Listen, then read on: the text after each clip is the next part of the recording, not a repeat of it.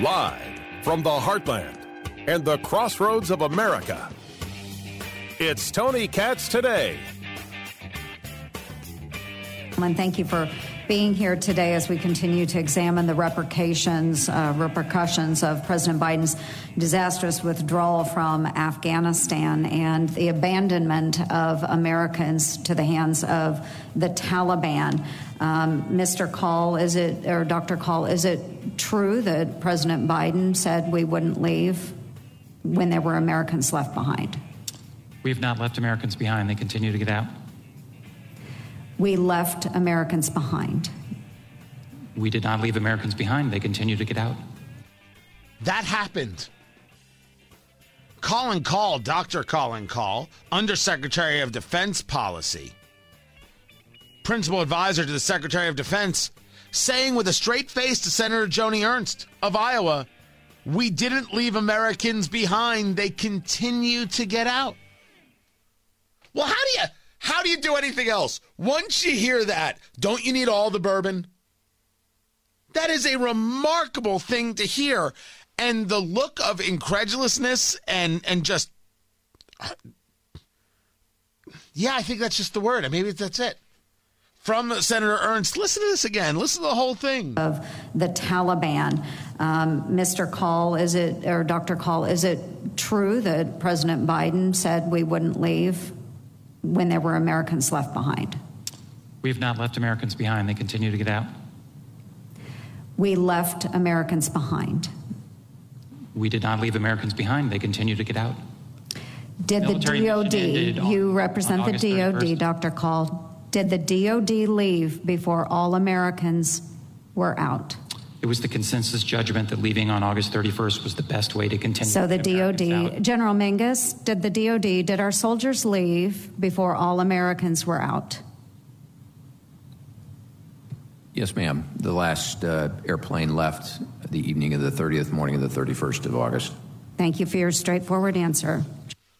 Holy crap! That is amazing. Tony Katz today. Oh, that's. I'm gonna breathe for a second. I had not heard it.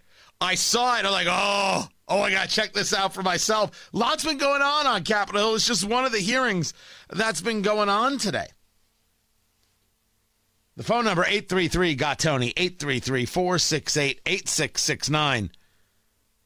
One is the nonsense, irrational, pseudo-intellectual, Orwellian answer. And the other one is, yeah, we left and there were Americans still there. That's all there is to it. If you want to know what the swamp is, if we're going to use that vernacular, it's answers like this from Dr. Kahl, the Undersecretary of Defense. This is a guy that we're trusting policy to. We have State Department people like this who they provide no value because they aren't willing to play in the black and whites. I don't make the argument that there isn't gray out there, but sometimes there is an answer to the question, even if it makes your boss look bad. It's not debate that Joe Biden left Americans behind, some 400 that we know of. Meanwhile, there's a whole conversation going on Capitol Hill about kids' online safety. You had Snapchat, TikTok, and YouTube executives in front of the Senate Commerce, Science, and Transportation Subcommittee. This talking about the impact of social media platforms on children. And we should be clear, there are impacts of social media platforms on children. But I don't quite know what Congress is going to do about those things, if only because that might not be Congress's job. Senator Marsha Blackburn, ranking member. Thank you, Mr. Chairman. Mr. Beckerman, I want to come to you first. In the past, TikTok has said that it has never, nor would it ever, share and provide user data to the Chinese government, even if asked. Yet your privacy policy says you can disclose data collected to respond to government inquiries. It also says you share data you collect with your parent companies and affiliates, and that you transmit user information to servers and data centers overseas. And earlier this year, the Chinese Communist Party acquired an ownership stake and a seat on the board of ByteDance. So does TikTok share user data with its parent company, ByteDance? Thank you, Senator. This is an important question, and I'm glad you're asking. TikTok does not... Quickly. Excuse me? Quickly, please. Yes, Senator. We do not share information with the Chinese government, and I would like to point you to a Citizen Lab report, which is one of the most well-respected global national security experts, where they said, our research shows that there's no overt data transmission to the Chinese government, and our testing, TikTok did not contact any servers within China. And then the report goes on to state, Senator, let me that ask TikTok you, does not pose a threat to national security, and I'd be happy to submit that report. Okay, let me ask you, please submit. Does anybody believe that China isn't engaged in a level of snooping in technology that they own? I'm willing to believe the representative from TikTok who states that they weren't able to catch a ping in China, but that doesn't so much satisfy those of us who are concerned about what China is doing with data. I don't think it should satisfy anyone regarding what China is trying to do with data. Now, this is all going on Capitol Hill, but I want to bring you to Dave Chappelle. Because Dave Chappelle, people going after him left and right for not saying anything wrong. He didn't say anything wrong in his special. You could think it funny, not funny. You could even think it rude, talking about people who are transgender. But he's allowed to say it. But those people in the transgender community think that he should be silenced. He shouldn't be allowed on Netflix. He shouldn't be allowed to talk. He shouldn't be allowed this. He should be ashamed of himself that. None of that is true. And he is doing the screening of a documentary. And he's making the claim, by the way, that his documentary is taking it on the chin. He's been disinvited from festivals. And he says, and now today, not a film company, not a movie studio, not a film festival, nobody will touch this film. Now, I know he's going around screening it. He's coming to Indianapolis, my beloved city, to engage it, to show it. What do we need a Dave Chappelle Film Festival? We'll play that. And what was the movie where he was the stoner with Jim Brewer? We'll play them both. No problem. I'll set that up in Indy. I'll rent out the theater.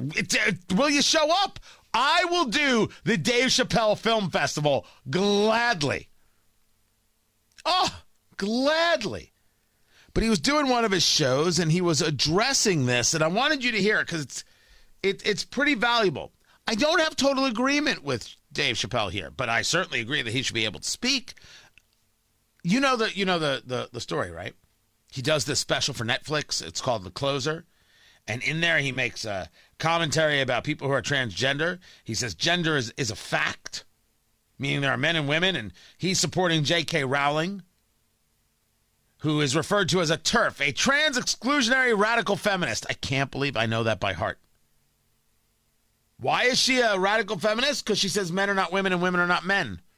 And she's right, because men are not women and women are not men, and there's nothing wrong with saying so. Nothing wrong with it. Go live your life. Go live your life. You're a man. You feel you're a woman. I don't understand it. I don't have to understand it. Go live your life. You want to change your name to Susan? Go change your name to Susan.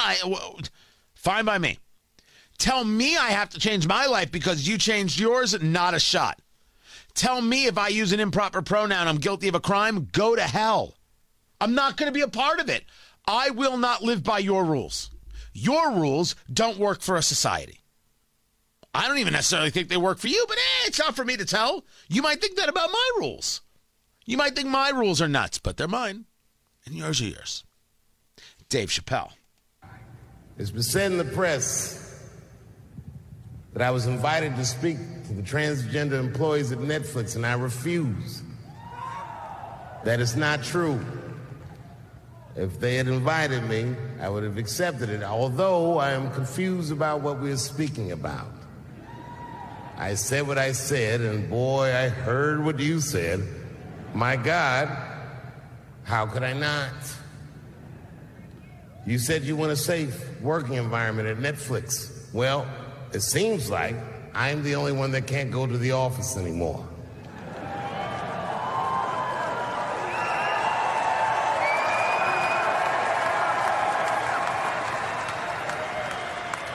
I want everyone in this audience to know that even though the media frames this, that it's me versus that community, that is not what it is.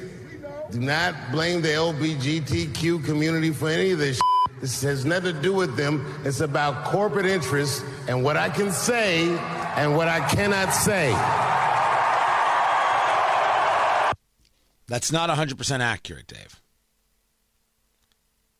I don't argue that there are indeed corporate interests. I don't argue that corporations have done a lousy job in promoting free speech when I was one of the people who was promoting their ability to free speech, meaning they're allowed to make donations to candidates, etc. Citizens United, for example, the Supreme Court decision. But when these corporate interests decide that you can't say this, you can't say that, and you can't do this, and you can't do that, that is coming from pressure. And that pressure comes from groups, from wokeness, from the disease of incivility. What's so fascinating is that those in the progressive left believe that they are the good and decent ones and the inclusive ones. And the people they say can't do this and can't do that and can't speak here, and they shut you out of this platform here and do this to Dave Chappelle here and do this to President Trump there and do this to this one here, and soon it'll be me. Well, you see, that's because they're good and kind and they can't let those other people talk because they're mean and offensive. Well, I think the so-called good and kind people are mean and offensive. This is why you need civility. Civility is not please and thank you. Civility is the minority being able to speak their mind and the majority not slitting the throats of the minority. That's civility. It is civility that is lost. And the political left, the progressive left, does not own any civility. When they want to say to Dave Chappelle, you shouldn't be allowed to say these things. Not that you shouldn't say these things. You shouldn't be allowed to say these things. When they say to me, you shouldn't be allowed to speak on the radio. Not that I shouldn't say certain things on the radio. There's a difference between things that you should not say versus things that you cannot say, as Jordan Peterson would describe.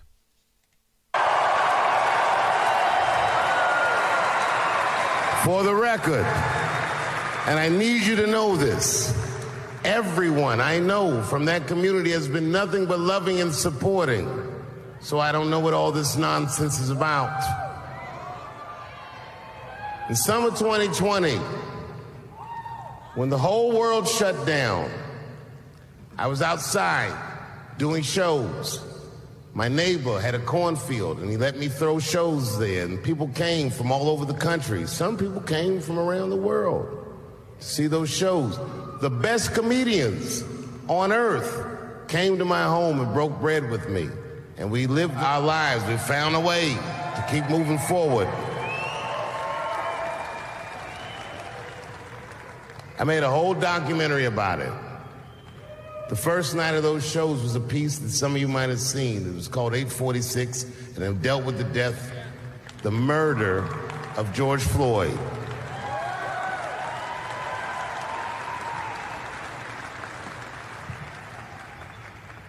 This film that I made was invited to every film festival in the United States, and some of those invitations I accepted.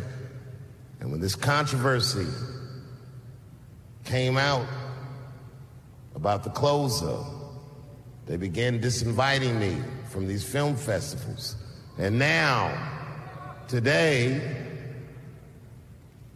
not a film company, not a movie studio, not a film festival, nobody will touch this film.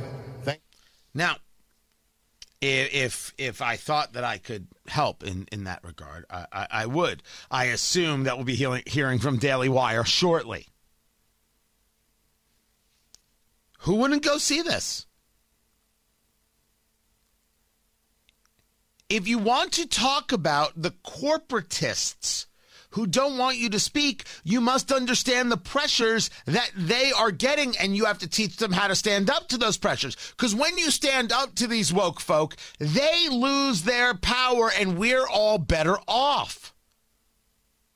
But it is the corporatists agreed that give these people the power. It's also the politicos. It's also the people in culture. It's also the people at the school board. You give these woke people power because they call you racist if you don't. And what you have to do is stand up, look them in the eye, and say, shut the F up.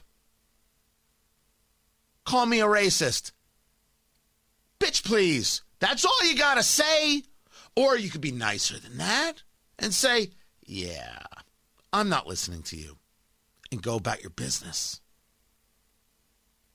So Dave must see that while people were good and nice to him, and I'm very happy to hear that, there are groups that are applying the pressure that make it impossible for people like him to speak, and will soon make it impossible for people like me to speak. Or putting on pressure to try and make it impossible, I should say. And so you need to fight, yes, those indeed groups, and challenge those people who are your friends and who love you, to challenge those groups to stop that incivility. And let people who simply disagree with you say so. Remember, just like I feel about vaccine mandates, force is nonsense. Persuasion is everything.